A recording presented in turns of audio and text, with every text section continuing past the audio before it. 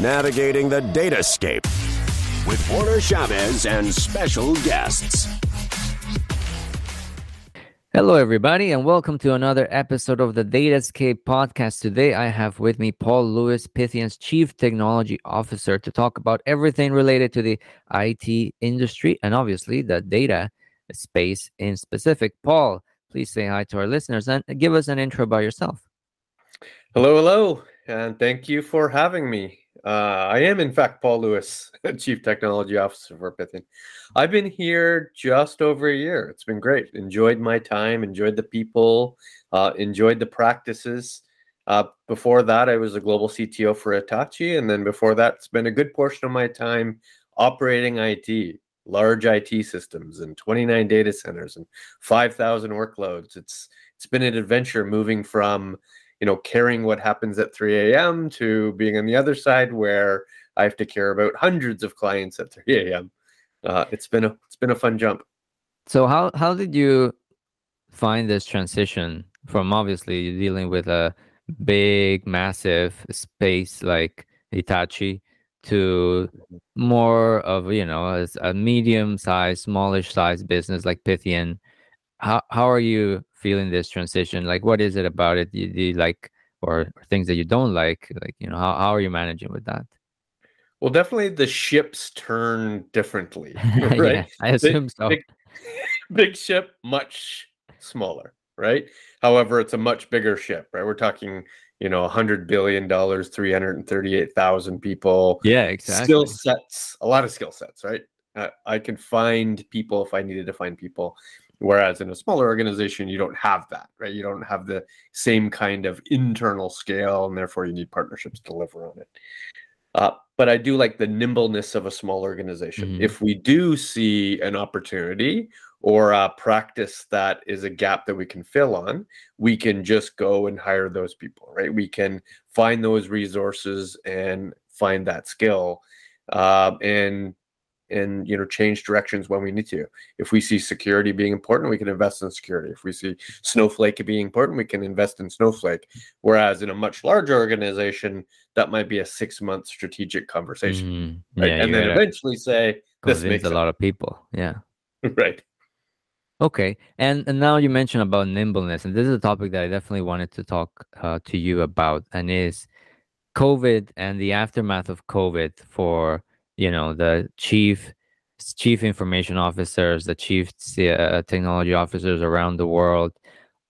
What do you think are the priorities right now after going through the pandemic and kind of like what happened, like the sudden move to remote work, sudden change in the marketplace as well for staffing, right? Fresh, I'm sure you saw that last week. I think Airbnb also announced that they're going to allow people to work from anywhere in the world. And apparently, according to Airbnb, they said that after the CEO made the announcement, the next day they had like 1 million people check in their careers page. Suddenly, now everybody thinks they can work for Airbnb. So anyway, the point being is how do you see people are dealing now? What are the priorities now in the aftermath of COVID, and how did COVID impact how these priorities shifted to what people were doing pre-COVID? So lots of dimensions to that, but let's start with the people dimension as you were talking about. So there are very few global organizations as compared to local organizations, right? The vast majority of IT shops likely had a building, had a floor, had a section of a floor. All the IT organization went 9 to 5 every day, delivered as a team. Yeah, in person, right? And that changed dramatically. And yes, while one could theoretically work for lots of different global organizations and live anywhere in the world, that's not really how most IT shops worked, right?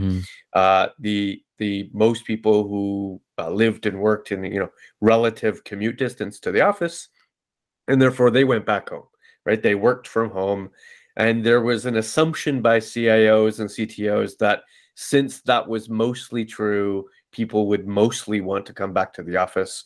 And they're suddenly realizing, and by suddenly I mean within 2022, that's in fact not true, right?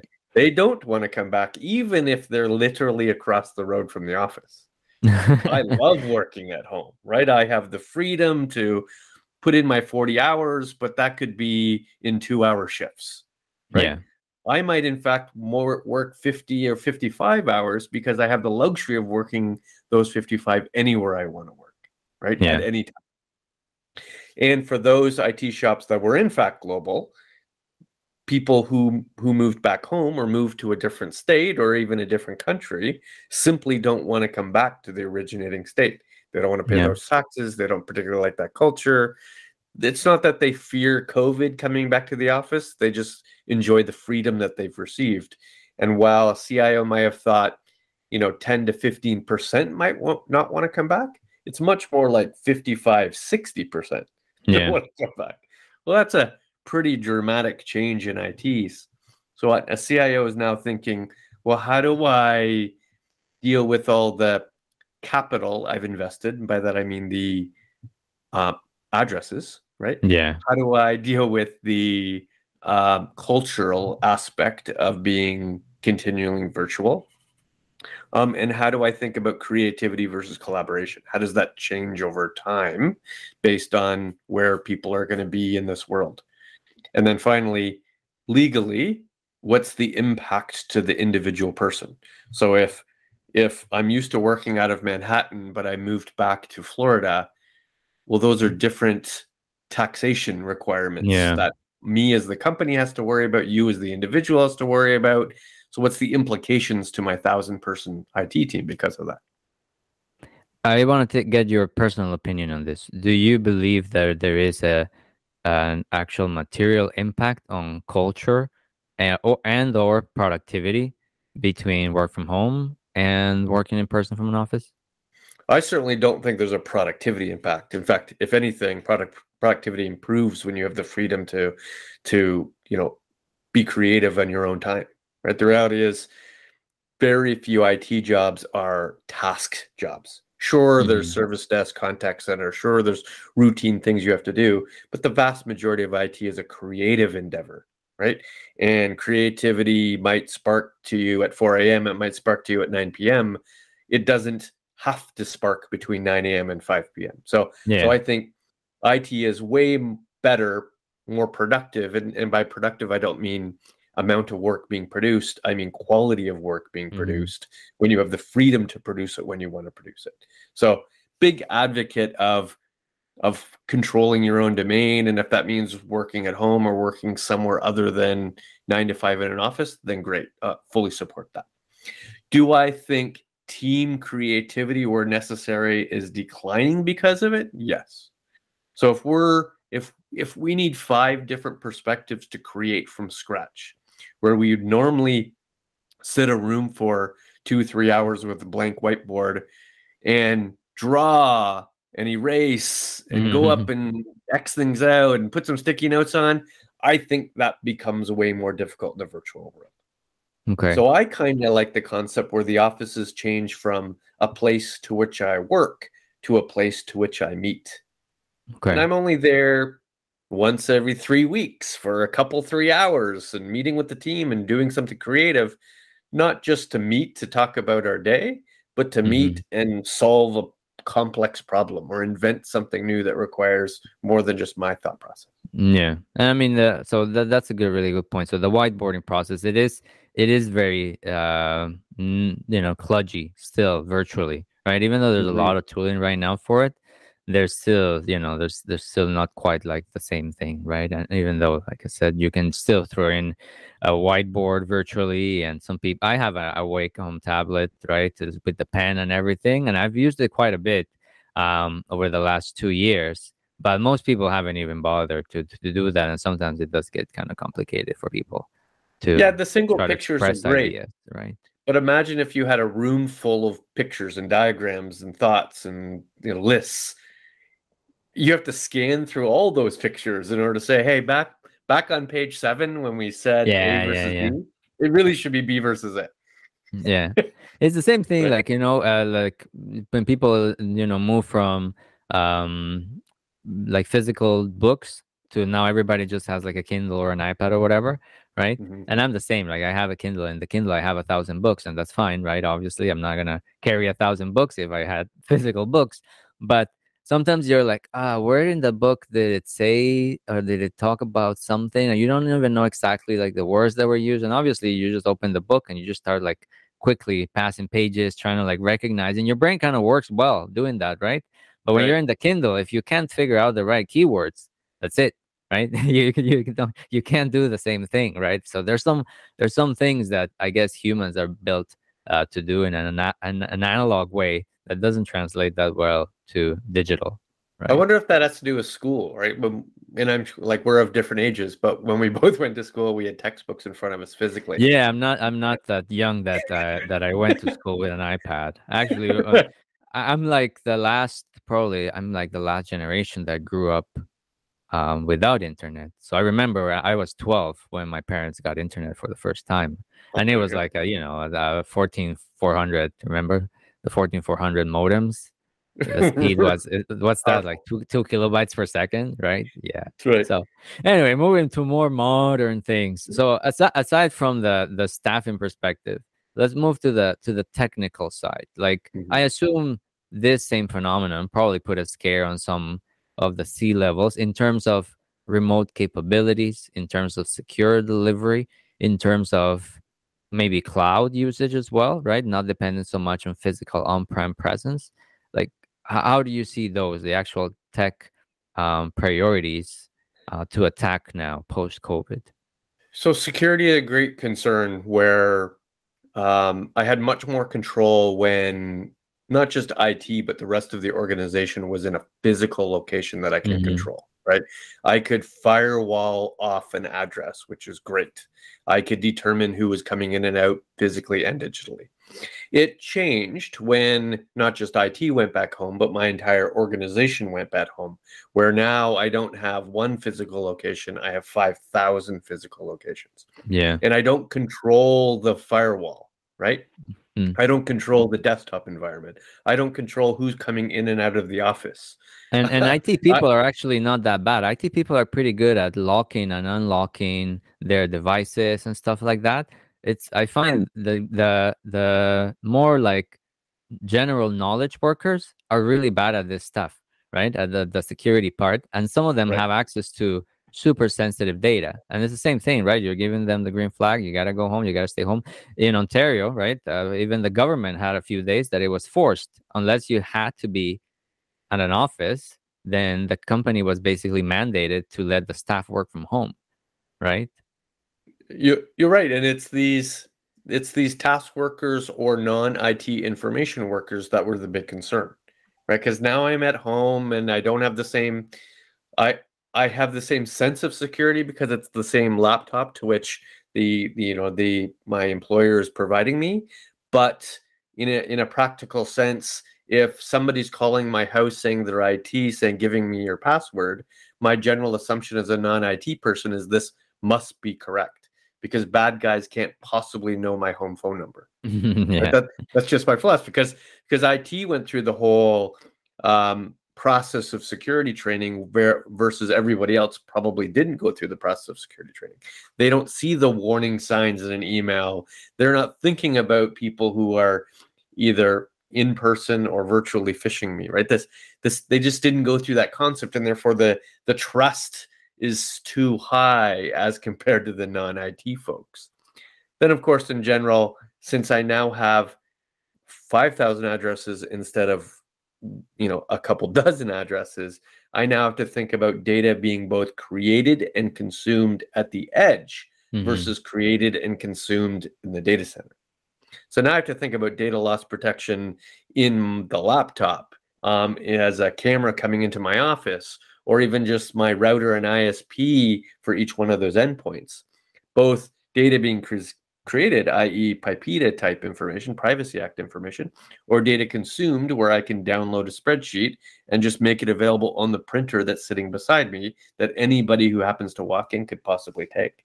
Yeah. That's a Yeah. huge burden, right? In the sense of collaboration, I think this is a ship that has sailed, but I want to get your take on it. Is is everybody at this point just using Google Workspace, Office 365?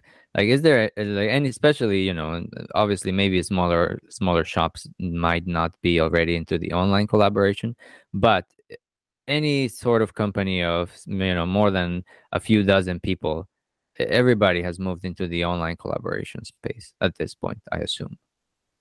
100%. So it's Office 365 or it's Workspace or it's Zoom.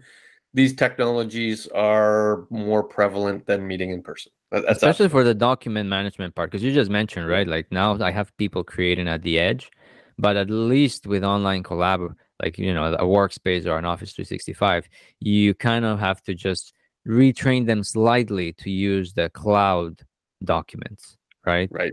So this is an area where definitely, it's kind of like the way that Exchange went, right?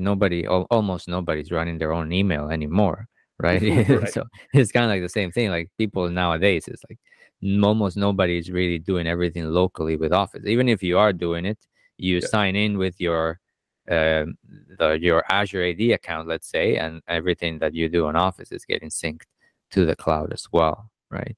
Right. Do you think people rushed to the cloud during COVID, or is it something, the people that were not going to it, they just didn't take the plunge, they managed with their remote staff? Do you think it actually did go up? Do you think it's going to go up now, actually, when the kind of like the water has settled a little bit and people are thinking, well, let's not get caught with our pants down again? So that's an interesting question to which I differ from the norm. So as you can imagine, I have lots of conversations with CIOs and CTOs across a lot of different industries and across a lot of different countries.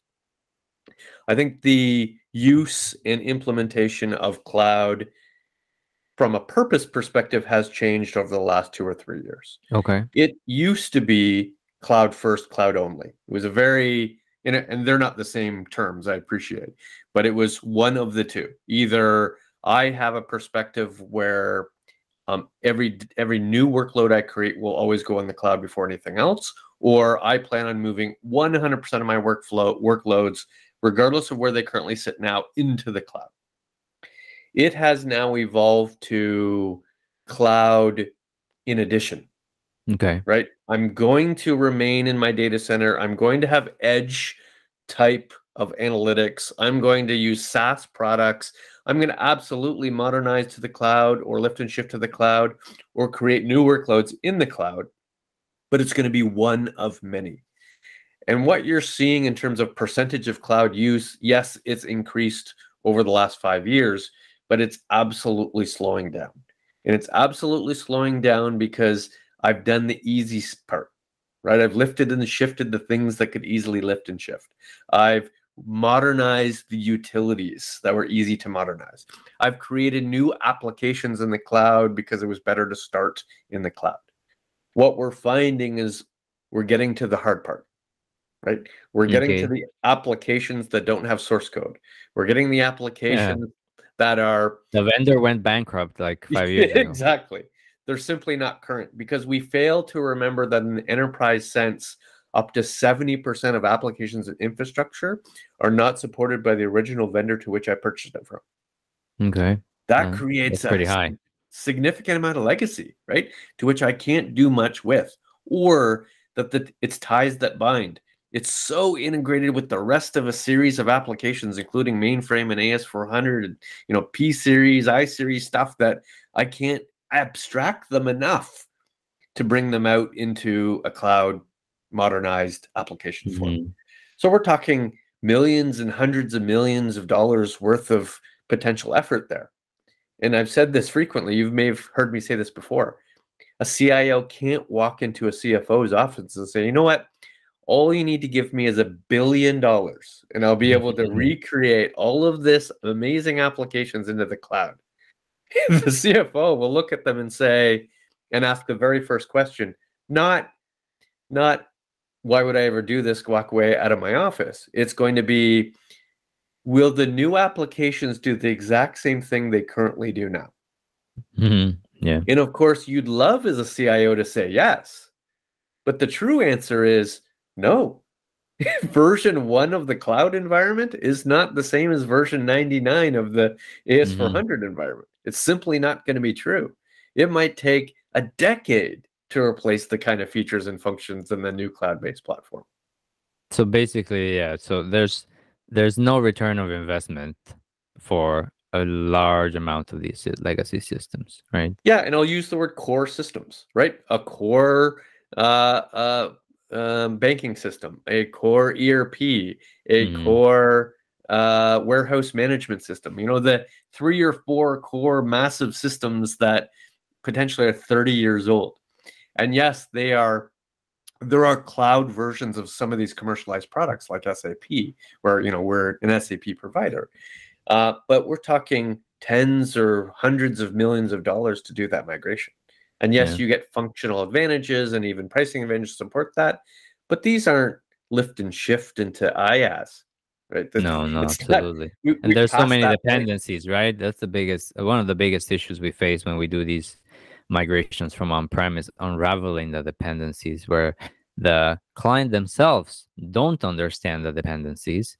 And then we are basically brought in as an outsider to try to reverse engineer all the dependencies. And some of them are really, really tricky to capture, right? Like, you know, the one report that runs at the end of the quarter kind of thing, right? And it's like, if you don't catch it while it's running, you miss it completely.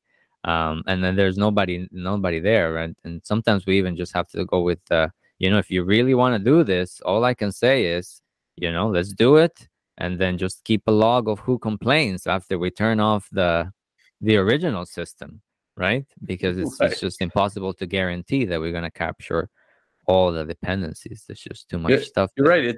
It's an ecosystem of utilities, right? You've got the core systems, but then you get the little circles, right? The little circles are those daily, weekly, monthly jobs, or it's this one report for this one individual who may or may not still be employed, or, you know, just when some client complains about something in particular, they follow like this exception process that requires, like, you know, the thing. And if no client has complained for a few months, then it's like, well, it hasn't been running. There's no way to capture it. What's the, you know, if we're let's talking about transforming these legacy systems to cloud, in your opinion, what is a reasonable time for a return of investment to move something like that? Should it be like, you know, say in 5 years, it will be spending less than we spent on the migration? You mentioned just 10 years, right? To be able to catch up in capabilities. 5 is what difficult. Do you think is 5 is difficult, 2 is a requirement. Now, fortunately, you think 2? Well, for each individual application. Fortunately, I don't think the whole application needs to migrate and modernize. Okay. I think you could piecemeal some of this out, which is helpful, right? I could either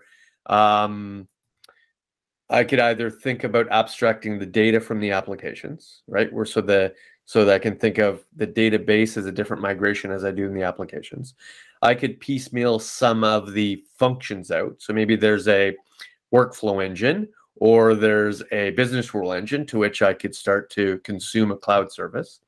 Or I could use things like address scrubbing, where there's existing marketplace services that I could replace. Mm-hmm. I could wrap, you know, a mainframe service with a new UI. That UI could be run and managed within the cloud.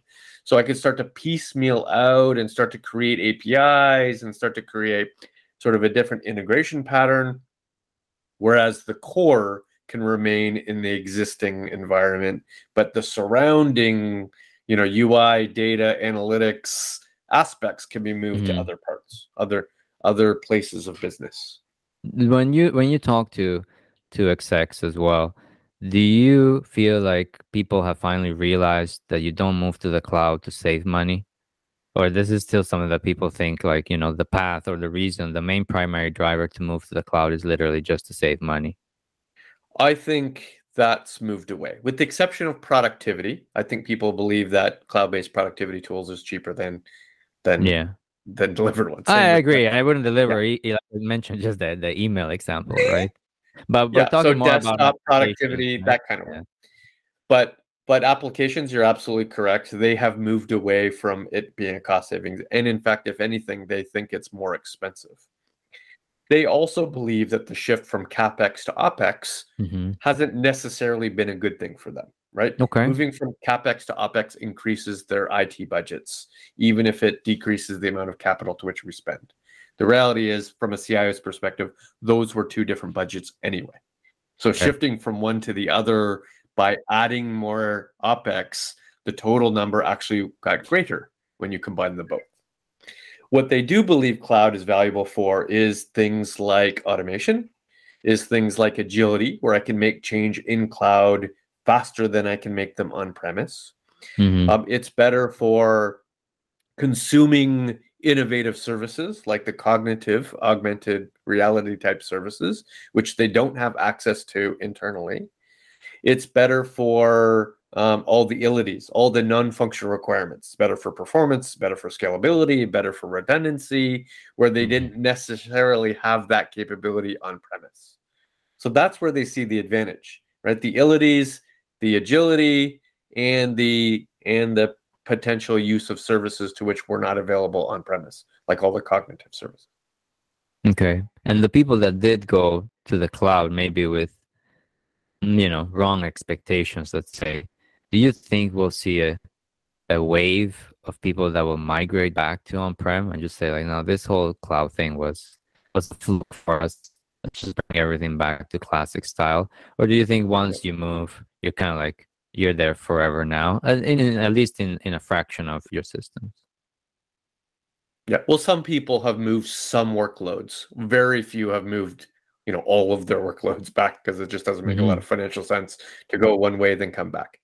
I think what's much more likely to be true, and is true from the conversations that I have, is that they will stay there and earn all the additional value, even though they now understand that it costs more to do so.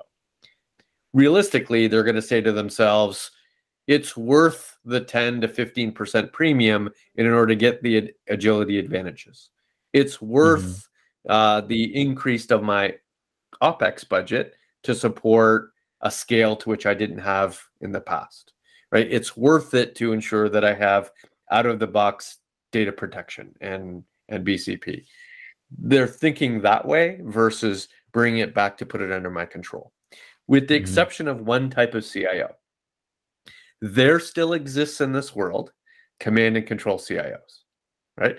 Who have been doing this job for 30 years. They might have still been in their own organization for the last 25 of those 30 years. And they still believe, if it's not in my data center, I don't have full and complete control, and therefore full and complete control of the risk, and therefore full and complete control of the budget. Those CIOs, in fact, still exist. You'll see them in 150-year companies, right? Who produce a single product or have a specific financial service they deliver on. There is a good, and it's going to feel bad to you, there's a good 30% of those CIOs that still exist in the world.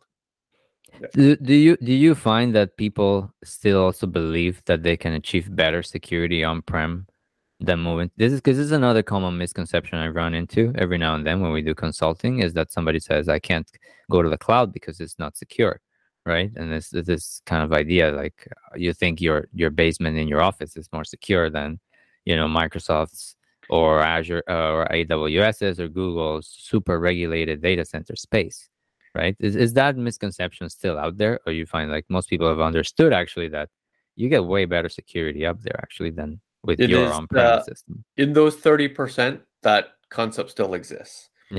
I'll take exception slightly only to the government services, where there are clearly certain government services that will never go to the cloud given the type of data they store and the type of information that they pass around, right? So you probably won't see a lot of DoD. Or DND. You don't see a lot of the NSA. Well, they have the private cloud, right? Instead, sure. Famous the Jedi project from the Pentagon, right? That I think it was Microsoft that won it. Sure. Yeah. But there's also a patriotism thing. So what you'll find in especially the federal governments is that they will need to maintain a technical presence in almost all of their localities. Mm-hmm. So Canadian government is a great example where they would have 400 data centers because there's value in having an address in some city somewhere in Alberta, and that address contains a couple servers, so that in fact they're participating in the local environment. So you're saying they're like spy stations, basically? No, I'm saying that they need to have federal government staff, and those staff need to be around more than just Ottawa. Right? Okay, but fair enough. But that's a very public sector requirement, right? Yeah, but outside of public sector, I agree with you that it is rare that a CIO would be able to convince themselves or their team that they're better at security than any one of the hyperscalers. They simply don't have the budget. They simply don't have the scale. They simply don't have the intelligence or expertise to deploy complex security models. They don't have the ability to do the research required. They don't have the same access to the dark web. None of those things are true. And therefore, your workloads are much more likely to be much more secure somewhere other than your own data center. Those 30% rarely argue about security. They mostly argue about risk and control. Yeah. Because especially with the PaaS services, right? If you lift and shift VMs to the cloud, then you're not really getting all the advantages. But once you move into more of the platform services, the surface area it gets drastically reduced too, right? For example, we've had before clients that got hit with ransomware, right? And some person unfortunately decided to open a silly email on like a high privileged server, and it just encrypts their database, right? For example, right? That happens. But if you're just running them on the cloud, then that can't happen because you don't have access to actually log in and shoot yourself in the foot, right? Which is what your administrator did, opening the ticket to Disney kind of thing, right? Right. So that's something else that people don't seem to appreciate as well too, right? Sometimes losing control is a good thing, right? You're giving the control to people that actually, can protect it better than you can yourself. Right? That's actually a great point. Back to the previous point is, where do I see cloud moving next? I think instead of focusing on the data center to cloud type conversation, we're going to spend much more of our time in the moving from cloud IaaS to cloud PaaS. Whereas most of the first migrations have been operating just like a data center, but in fact, just using the hyperscaler as the data center. Now I need to modernize those applications instead of just migrating into using cloud native services, right? I need to, in many ways, recreate those wheels back into consuming the services right into the clouds themselves, shifting away from VMs into a world where I'm using the platform as originally designed. Yeah. And historically, that's interesting too, right? Because I don't know if you remember, right? But AWS was, for a long time, was the strongest one in just providing IaaS offerings, right? The ideas of the VPC and put all your VMs into it and the storage and all that. And even though Azure is not as, there's not a huge difference in terms of years between AWS and Azure. When Microsoft came out with Azure, it was mostly PaaS services. It didn't offer VMs at all from the beginning, right? It took them a couple of years to actually start doing infrastructure as a service. And in the meantime, AWS was just consuming all these clients that all they wanted to do was to put their VMs in the cloud. That's it, right? Right. And Microsoft is coming in here, for example, in the SQL Server space is very popular because Microsoft had SQL Server as a service, the Azure SQL database, for years before it actually gave you just put SQL Server on a VM and that's it, right? So they had to actually roll back. I guess they didn't quite understand the early market of the cloud, right? And they found themselves a little bit behind compared to AWS, right? With the You're, first you're right. generation, like you said. They presume the jump. They presume Exactly, modernization before yes. migration. And in fact, when you look at VMware's first deployment into the cloud, it was really just extending their virtual private cloud into the cloud, right? Mhm. They were essentially saying, I can migrate a VM from your on-premise into your, AWS cloud environment, and so that it operates just like another destination. It's just another address. Mhm. And it's less helpful when you actually modernize those applications into the cloud native. Then, in fact, the VMware deployment didn't, in fact, work, and it Mhm. broke the system. But it was easier for CIO to shift that way because at least they were still using the same tools that their existing staff could use. In fact, that was one of the biggest problems with shifting to the cloud, is that all of my team skill set was specifically creating virtualization with VMware. And then how am I going to upskill or change the skill for these people to learn what it means to run, in a Kubernetes cluster in the cloud? That they're not necessarily the same skills. It's not necessarily even the same people. So Mhm. that shift was what slowed down most of that IaaS. Same with, like, for example, storage admins too, right? A lot of times, obviously, it's like if you plan a full cloud migration and maybe you had it. Some places they even had like full-time backups manager, like an IT person that their job was just to make sure that the Commvault was backing up everything every day and everything breaks every day, and they go in and they fix their Commvault every day. And Yep. all these roles, they just, they kind of like fade away as you move more and more of these systems to the cloud. So there's definitely an area there of resistance too, right? The staff might be feeling like you're automating them away, kind of thing, right? Well, I'm old enough to have led a team that looked like this. I had a VP of application, I had a VP of infrastructure. Under the VP of infrastructure was each discipline, essentially a director of voice, a director of Windows compute, a Mm-hmm. director of Linux compute, a director of AIX compute, storage, backup, and others, right? And then Mm-hmm. architecture, network stuff. And they were separate entities. As soon as I moved into a much more virtualized data center, I then needed to create a completely separate team called the virtualization team, because that was full stack from Mm-hmm. network to storage to That's compute, true. Yeah. and the compute didn't matter. And they had to operate as one because they had a different technology, i.e., all the ESX type software that none of the others could use. Fortunately, that prepared you for cloud, because now I could have a cloud team that Mm-hmm. worried about migrating and modernizing to the cloud, but it still required additional skill set, right? It still required arguably additional people. I couldn't necessarily reskill and upskill my existing staff to support that, but at least gave me a pattern to sort of create the cloud version, which is why when we get into much more advanced things like quantum computing or edge computing, where I can use the exact same model in my IT to support that next evolution of where my applications might be running. How do you recommend people balance this act of innovation versus, less risk for some things, right? Like not everything has to be built on like the latest NoSQL or the latest, application JavaScript stack that somebody created yesterday. How do you recommend people balance this necessity to innovate at the same time with obviously being able to run operationally stable, secure performance systems? So here's what's interesting.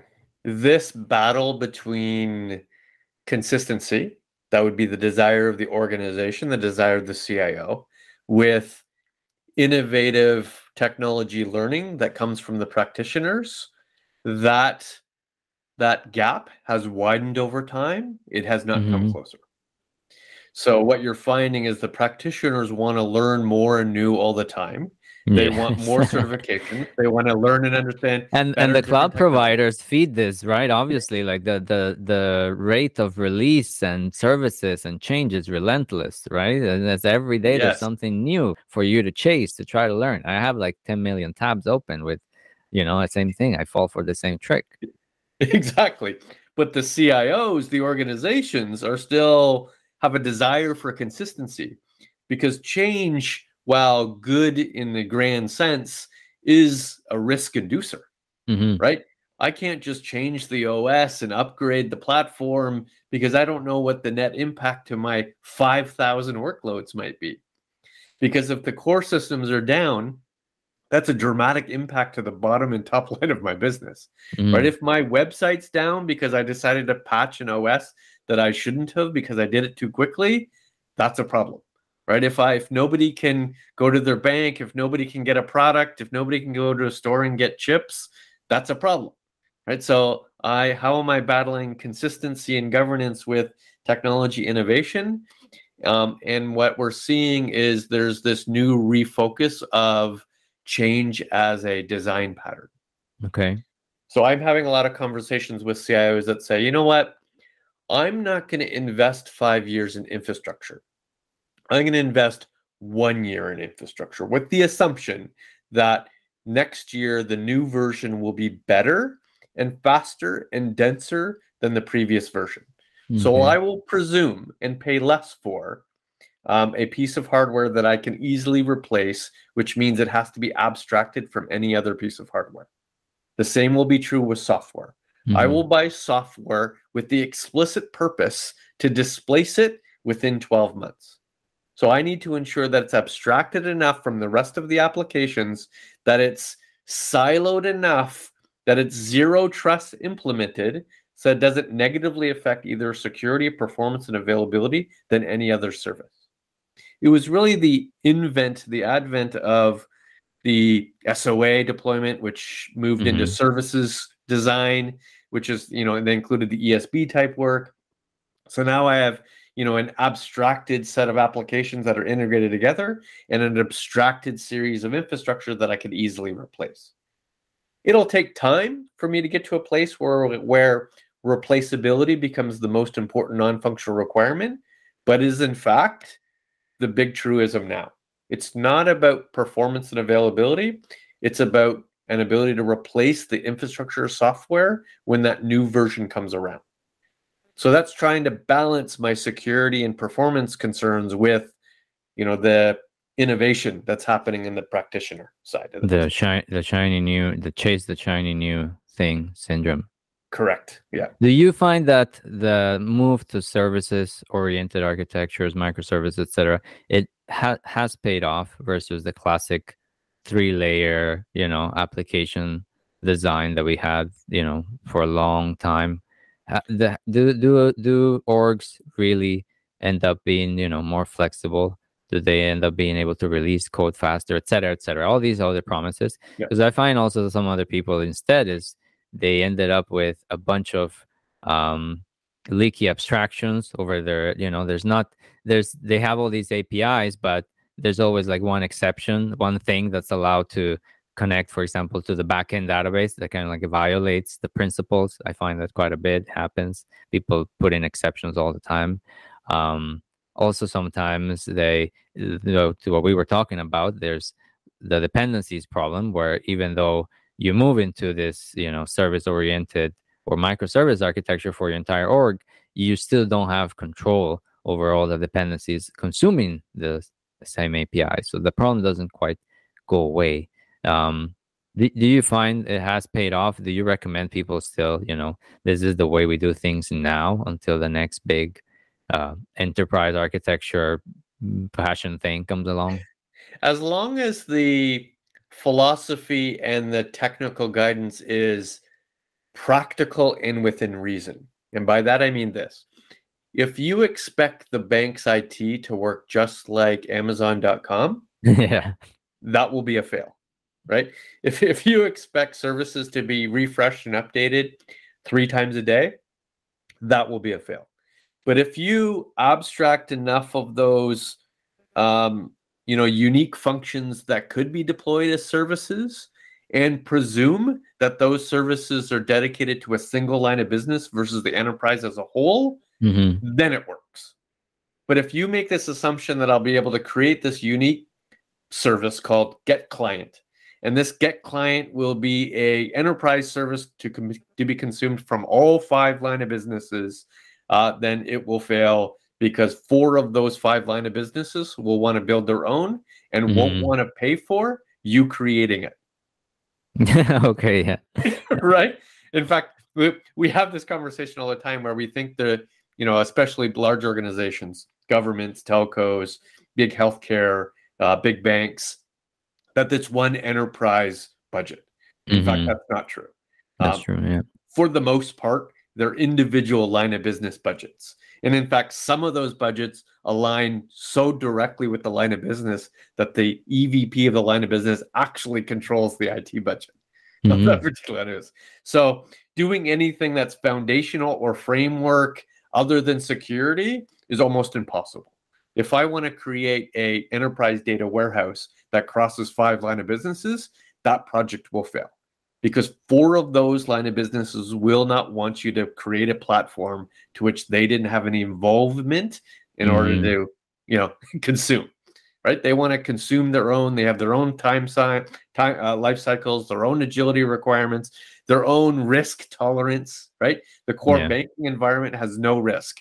The investment banking has 100% risk. They're fine. Right? So it just doesn't mesh. So you have to think about IT not being always enterprise unless you're a small, mid-sized organization. Now, before we go, I want to get your thoughts on one last thing, and it's this. I'm sure you're familiar nowadays with the last year or so. The term of talking more specific about data architectures, the data mesh idea has caught on. It has become a meme, right? People throw the term data mesh all around. Apparently everybody and their dog needs to be building a data mesh in their organization.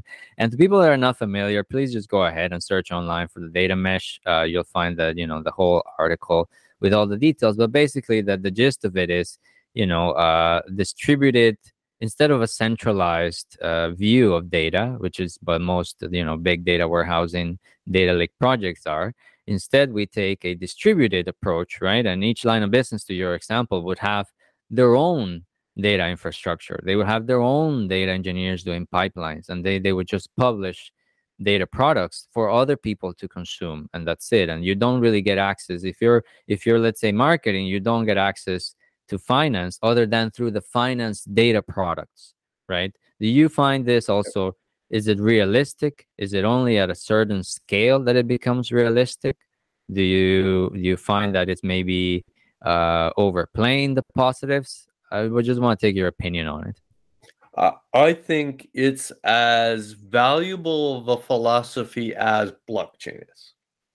Okay, and what do you think of blockchains then? So be more specific. I think a distributed ledger blockchain implementation is valuable when I'm transacting outside of a single organization. Right, where I need to follow a financial transaction through 15 organizations and be able to have some semblance of security across those institutions.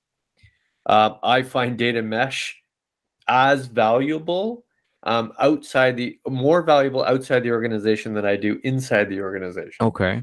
Mostly because inside the organization, philosophically, creating a marketplace to be consumed effectively is just an option. So if I was line of business 1 and I was creating a series of services to be consumed internally, and line of business 2 through 5 now has the option to choose the internal service or a series of external services that are delivered and priced and engineered better, I would more likely choose the external service or build the service myself. That's just how, with the very, very, very small exception of accessibility to data that I currently don't have. And know that it is very, very rare for a second line of business to care about the data that's created in the first line of business. Okay. There's always this dream of customer 360. Right? Where, a single customer that has a relationship with a telco will be able to go in and say, you know what? I consume ISP services from you, cell phone services from you, residential line from you. I mean, even have a small business. Wouldn't it be great if I had a single portal or single, bill on Mhm. any particular time. Realistically, it's not a requirement, or it's a facade I can create from the marketing department. I don't actually require all that data to be collected because there's no incentive for any one of those line of business to subscribe or pay for that. That's just the Mhm. reality of the situation. So even if I, as a single line of business, put together a series of marketplace data subscriptions, it will be very rare for anybody to actually subscribe to it. Okay. So while philosophically data mesh would be an amazing thing to implement, it feels like an architectural journey than it is an actual practical deployment of Mhm. technology. Fair enough. Fair enough. My personal opinion is that the thing that I like about it, that I would rescue out of the whole idea or philosophy, is the distributed data domain ownership and Mm. expertise, right? Which is something that I think every company, as they implement data governance, they should approach it that way, right? Every line of business, you should appoint somebody to be your data SME, to be your owner of data related decisions, to be able to talk to other people across, to just say like, hey, we need this, we need that, or we're going to publish this, we're going to publish that kind of thing. But the bigger, boundary settings and, everything gated, and even more unrealistic for small and medium businesses, is that everybody also has pipeline and data engineer developers. That's even better. Yeah, those things are a little bit, a tougher pill to swallow for sure. Thank you, Paul, for the time. Appreciate it. And thank you everybody else for listening, and until next time, bye bye. Navigating the datascape